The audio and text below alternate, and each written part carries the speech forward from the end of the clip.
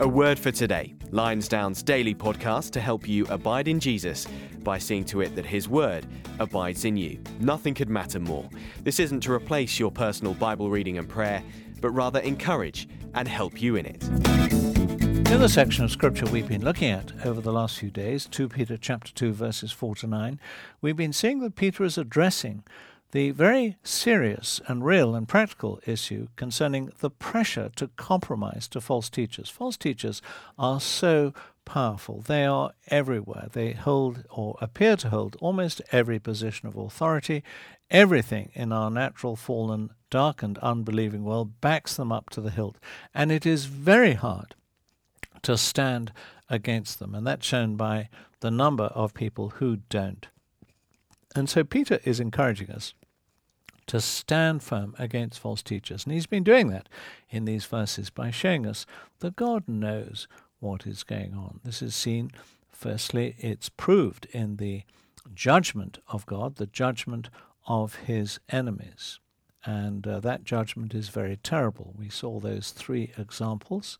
The pre-creation example of God's judgment of the angels who rebelled against him. We saw that in the antediluvian pre-flood world, God's total global judgment of the world of that time.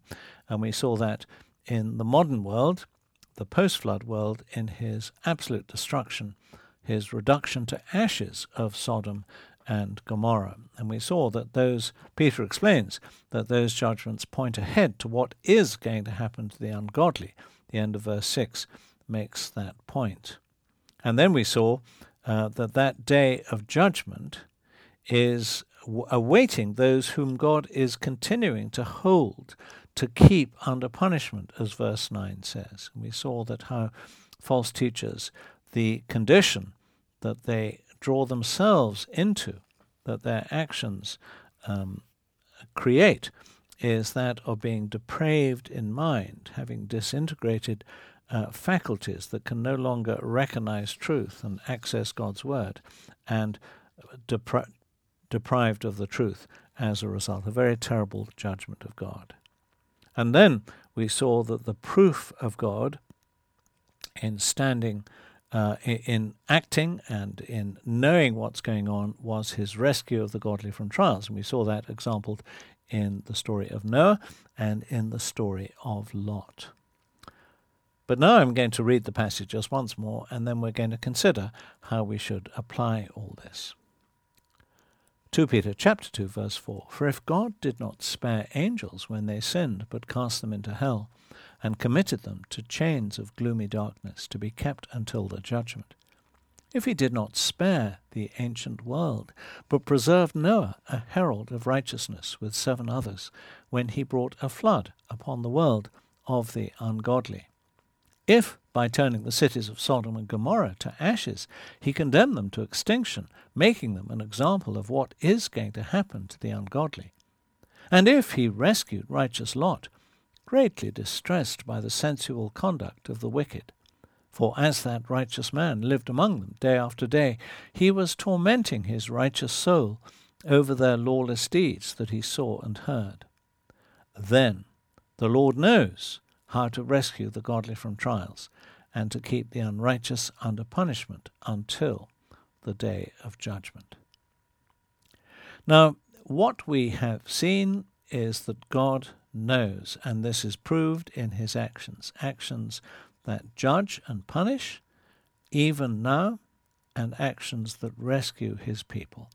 And so the first application is that we should understand that fact. We should never think that God is unaware of what's going on. And understanding that fact, we should trust in it absolutely to the very hilt with all our hearts. And secondly, we should realize there is no middle way. It's such a common and corrupting mistake that people make. They think, well, I can keep both sides happy. I can steer a middle course here.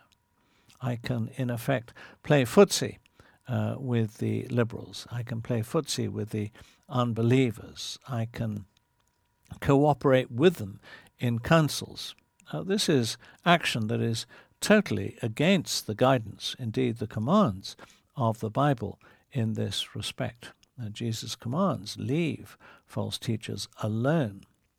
And yet many people think they can steer a middle line, and of course all they are doing is legitimizing false teachers and corrupting themselves. So the message is, don't compromise, don't play the system, because to do so constitutes nothing less than a cowardly betrayal of God and his most loving and priceless and costly work in the Lord Jesus Christ. And it's deeply unloving to our lost and perishing world. Our world doesn't want to see a clever compromise presented to us. It wants to see the truth. And the truth will contrast with everything around them. We are not to dress up the truth in a way that seems to make it acceptable to the expectations of our world. It is to be presented as the truth. That way the world can see it. And those who are God's who belong to God, will respond to it. And we need to realize too that in all these things, God is in action now. God isn't in heaven wringing his hands and saying, oh, this terrible false teaching, what are we going to do about it? That's not the case at all. And tomorrow we'll see exactly what is the case with regard to false teaching. We'll see again how God knows what is going on and how he is effectively active in every way. And that should encourage us to be faithful. Heavenly Father, please would we be faithful to your written word. Father, it is so clear. Please would we not see cause to corrupt and compromise with those who would oppose the truth of that word. Please help us, knowing that you know what is going on, that you are active both in judgment and in salvation in this situation right now. Please would we be faithful to the very end. Please keep your people to the very end. We pray this in Jesus' name. Amen. A word for today, helping you abide in Jesus by seeing to it that his word abides in you. This podcast was brought to you by Lionsdown at lionsdown.org.